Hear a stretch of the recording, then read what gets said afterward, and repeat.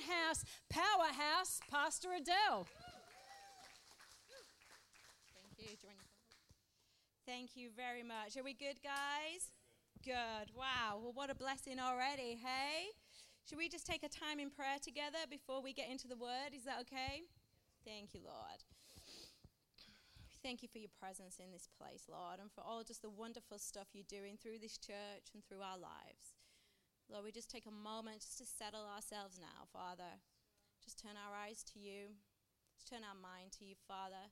We just prepare our hearts to receive your word today. I know you want to speak to your people today. So we just take a minute to prepare our hearts. And I pray, Holy Spirit, I pray you just minister. You minister to your people and just touch them where they need to be touched and transform what needs to be transformed. And we pray in Jesus' name, amen. Amen. So the gift of change. Today we kick off our Christmas series, the gift of change. Because there was a night, wasn't there, when a lot changed. There was a night in history when something very significant took place. A night that would change the understanding of the world as people knew it then. A night that will become the center point of history that we would all look back to. And a night that shaped so much of the world as we know it today. You know, there's things in our world that wasn't always there. We just have the privilege of enjoying, such as human rights, civil rights, equal rights, humanitarian aid. You know, these things weren't always in place. It was this night in history when the gift of change came that set such things into motion. The night that changed everything. In a town just outside of Jerusalem, Bethlehem, is still there, currently in Palestine. You can go and visit. A child was born. A child who we would learn was fully God and fully man. A child who would bring heaven down to earth in such an accessible way. A child that would change the world forever.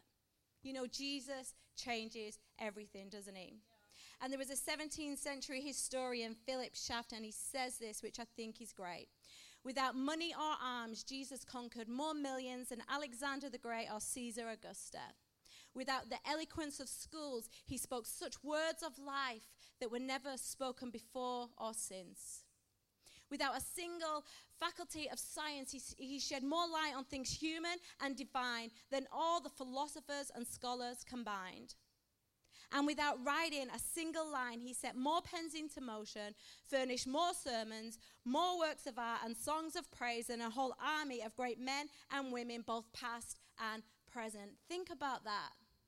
Jesus changes so much. You know, you just can't ignore Jesus, can you? And whether you believe in him as the Son of God, whether you believe in him as your Savior yet or not, you still can't ignore Jesus. It's impossible to ignore the change that he had on the world and the effect that he still has on the world today.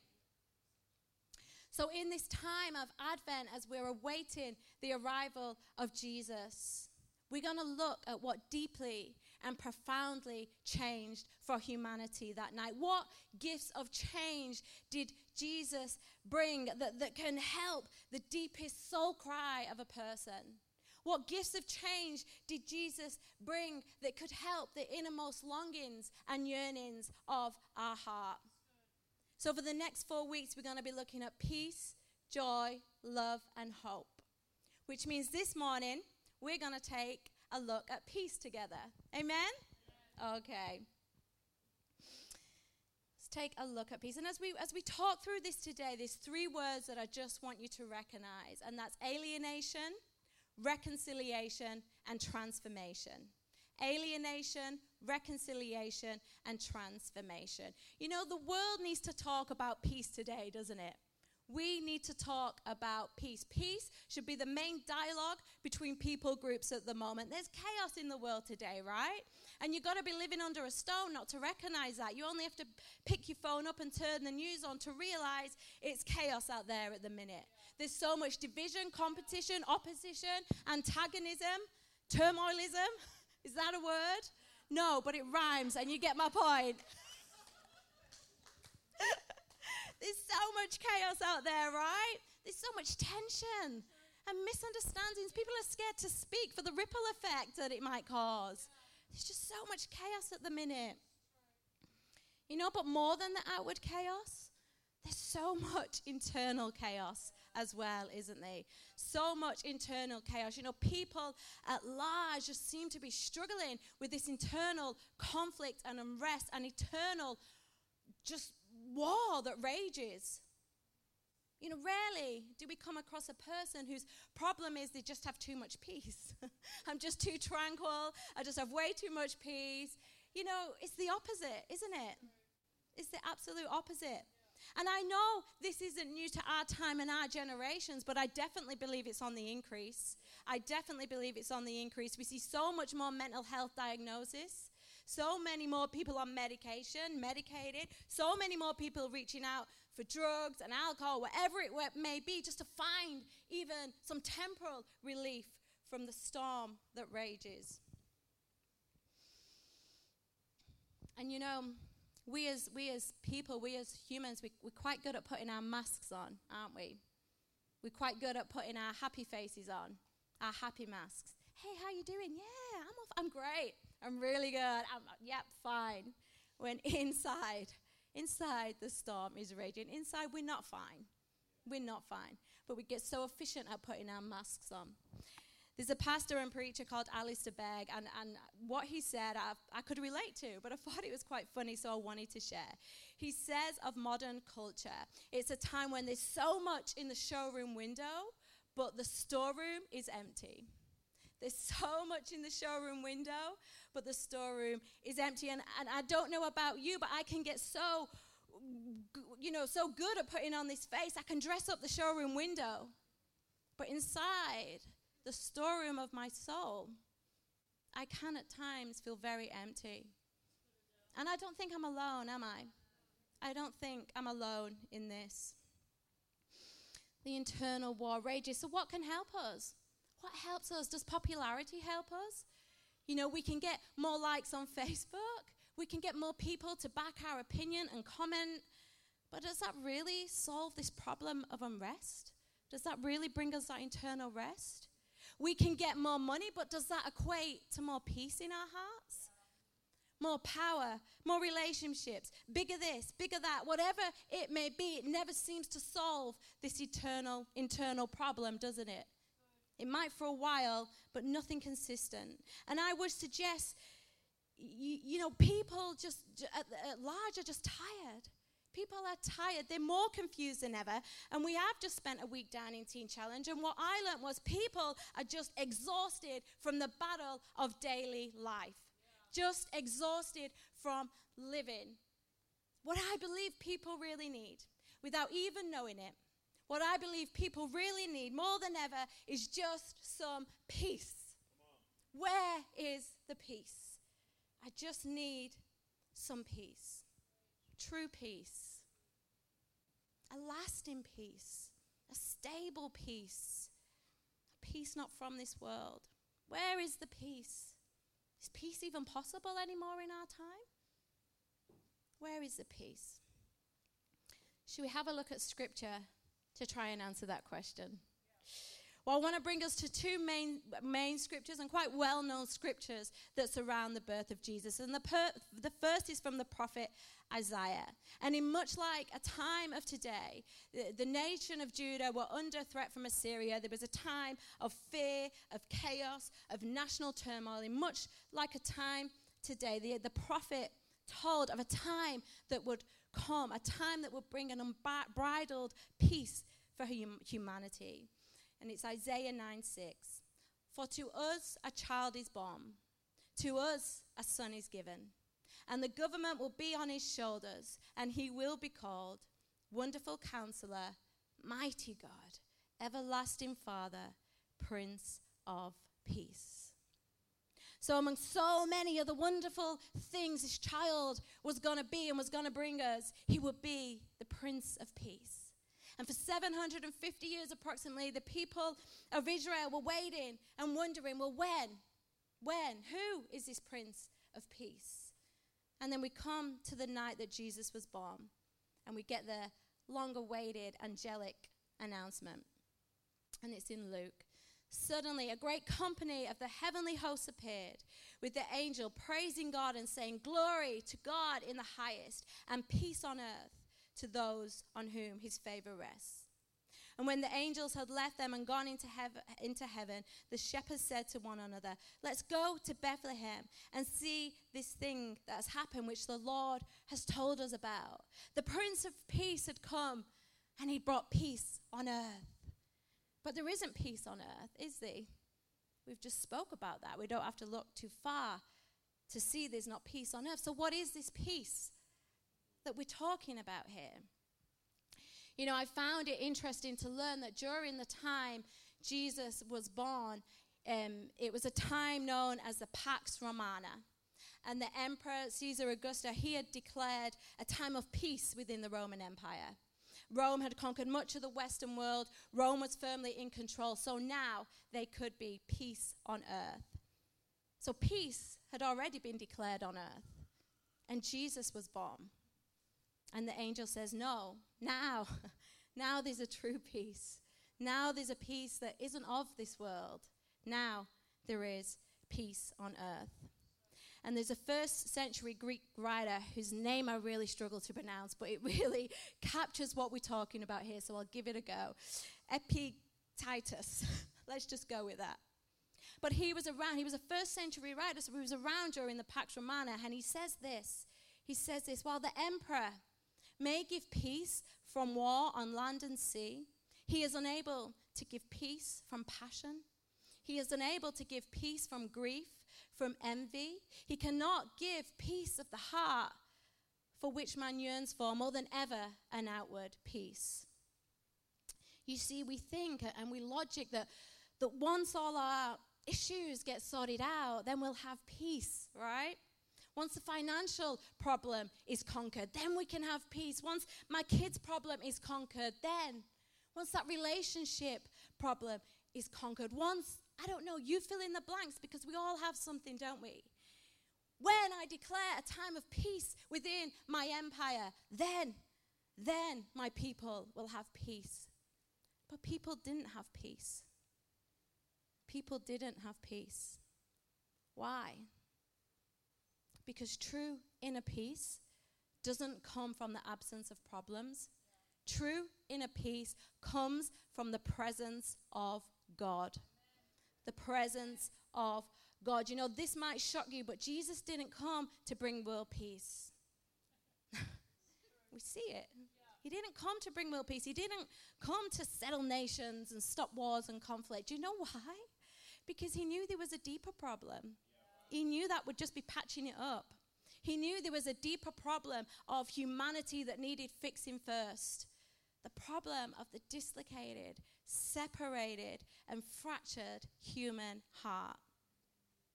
You know the real reasons people don't have peace and they can't find it out there is because we became separated from the God of all peace. And that's where our first word comes in, alienation. The Bible describes it as alienation. Way back in the garden when sin came into the world, we became separated from the God of all peace. And more than just separated from him, we actually became enemies in our minds, enemies of God. So if we're enemies of God, we're going to have hostility, anger, fear in our minds. And it's going to flood our body with anxiety, unrest, disharmony. And this is a fundamental problem. This is a problem of our missing peace. We became alienated from God. And for as long as we can remember, we have been reaching out to try and find that peace, to try and fill it. But Jesus came to give us something else to reach out to. He says this in John 14, "Peace I leave with you. My peace I give you. I do not give as the world gives. So don't let your hearts be troubled and do not be afraid." But what is this peace? What is this peace that Jesus brings that we can reach out to? What is this peace that isn't what the world offers us? What is this missing peace that only Jesus can bring us? And this is where our next word comes in, and that's reconciliation. He solves our alienation from God by providing reconciliation back to God. Alienation to reconciliation. Our relationship to the God of all peace restored through the sacrifice of Jesus Christ. And Colossians explains it this way. For God was pleased to have all his fullness dwell in him, and through him to reconcile to himself all things, whether things on earth or things in heaven, by making peace through his blood shed on the cross. Once you were alienated from God. You were enemies in your minds because of your evil behavior. But now he has reconciled you by Christ's physical body through death to present you holy in his sight, without blemish and free from accusation. From alienation to reconciliation. There was a barrier between us and God. And that barrier the Bible describes as sin. And because God is a just God, he must judge sin. There needed to be a sin offering. But because God is a loving God, he provides the offering. He makes himself the sin offering. Jesus bore the chastisement of our peace, from alienation to reconciliation. And it's when we put our faith in Christ Jesus and his sacrifice that we can again find our missing peace, that we can experience that true, divine, eternal peace that only comes with the presence of God. The Prince of Peace did come, and he did bring peace to earth. But we don't find it in reaching out there to external comforts. We find it in reaching to God and the comfort of being restored back to Father God. But it goes further than that, because our God is a God of the immeasurably more than we can ask or think. Amen? Amen. So it goes further than that. And this is where our next word comes in, transformation. Alienation, reconciliation, transformation. You know, the peace of God can transform us. The peace of God can transform us. The Bible describes this peace as a perfect peace. And many of you may know the Hebrew word for peace is shalom. And it means a wholeness, a completeness. It means peace in every way, the fullness of peace. Perfect peace. It's a peace, it's a peace that brings peace within ourselves. You know, we can have peace with ourselves again. No longer are we at war in our minds and within ourselves. We can have peace with ourselves again. We don't have to worry about the shame or the guilt, because we know Jesus has taken care of that. Jesus bore the chastisement of our peace. We can have peace with ourselves again. We can have peace from the assurance of knowing he is with us in every situation. We have the ability to walk in peace in every situation because we have the presence of God with us in every situation. And it also brings peace with others. It brings peace with others. You know, when we're no longer at war with ourselves, we should be able to offer peace to others, shouldn't we? And the question is, this Christmas, will we be peacemakers? Will we be peace offerers this Christmas? Because as Christians, we're called to be peacemakers, right? We're called to be peacemakers. It says, blessed are the peacemakers, for they will be called children of God. Once we receive the peace of God, we should initiate peace with others. 2 Corinthians 5 says this, therefore, if anyone is in Christ, the new creation has come, the old is gone, the new is here. And all this is from God, who reconciled us to himself through Christ and gave us the ministry of reconciliation. That God was reconciling the world to himself in Christ, not counting people's sins against them. And he has committed to us the message of reconciliation. The ministry, message of reconciliation. So who's been given this ministry of reconciliation? All of you, all who's been restored to Christ. Have you been restored back to Christ? Then you have the ministry of reconciliation. Will you be a reconciler this Christmas time? Will you extend the hand of reconciliation this Christmas time? You have the ministry of reconciliation. Will we be winning Will we be willing to lose an argument but win the peace?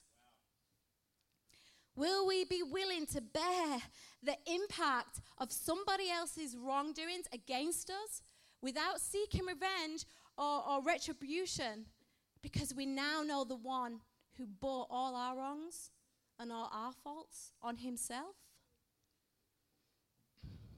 Will we be willing to forgive others, even when forgiving is costly? Even when forgiving costs us something, because we have now entrusted ourselves to the one who paid it all for our forgiveness. And you know, this might be painful. Sometimes when we're doing this, it can be painful. It can feel like we're actually dying. But you know, we have the strength and the grace of the one who actually did die for us, so we could be reconciled back to God. Can we simply live out towards others what Jesus did for us this Christmas? Alienation, reconciliation, transformation. But you might say, but Adele, I have been reconciled back to God, but I still don't feel his peace all the time. You know, I feel it every now and then, but it's not consistent. It's hard. If I find it hard to maintain the peace, you know, I'm still reactive to my circumstances. Fear still floods me. Anxiety still floods me. And especially during this Christmas time. You know, for a time when there might be a lot of talk of peace around, it can definitely feel like a peaceless time, can't it? You know, we have the busyness, as we've already mentioned, the expectations. You know, my kids' Christmas list just keeps getting bigger and bigger and bigger every time they rewrite it. You know, the financial strain, the preparation, the family dynamics. We have family around the Christmas table. We've not all got Brady Bunch families, have we? You know, we have to deal with that, and it can be difficult. You know, perhaps you've got an empty seat around your Christmas table this year for the first time. Maybe you don't have a loved one with you this Christmas time. As Pastor Jacob was saying, as much as we love Christmas and we celebrate the birth of Jesus, it can be a difficult time for people. But I believe we find the answer in Philippians 4. And he says, "Let your gentleness be evident to all. The Lord is near." Don't you just love that? The Lord is near. The Lord is here right now. The Lord is near.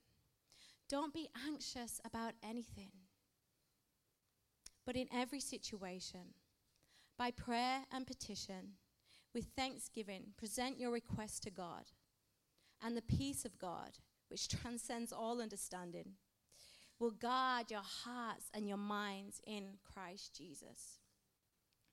And finally, brothers and sisters, whatever is true, whatever is noble, whatever is right, whatever is pure, whatever is lovely, whatever is admirable, if anything is excellent or praiseworthy, think about such things. Whatever you have learned or received or heard from me or seen in me, put into practice, and the God of peace will be with you. Don't be anxious about anything. You know, for some of us, myself included, that can seem like quite an unachievable goal, can't it? Be anxious for nothing. But Paul tells us how. By coming to Jesus in prayer and praise. Bringing your anxieties, your worries, your impossible situations, bringing them to Jesus. And when we do, it allows a supernatural exchange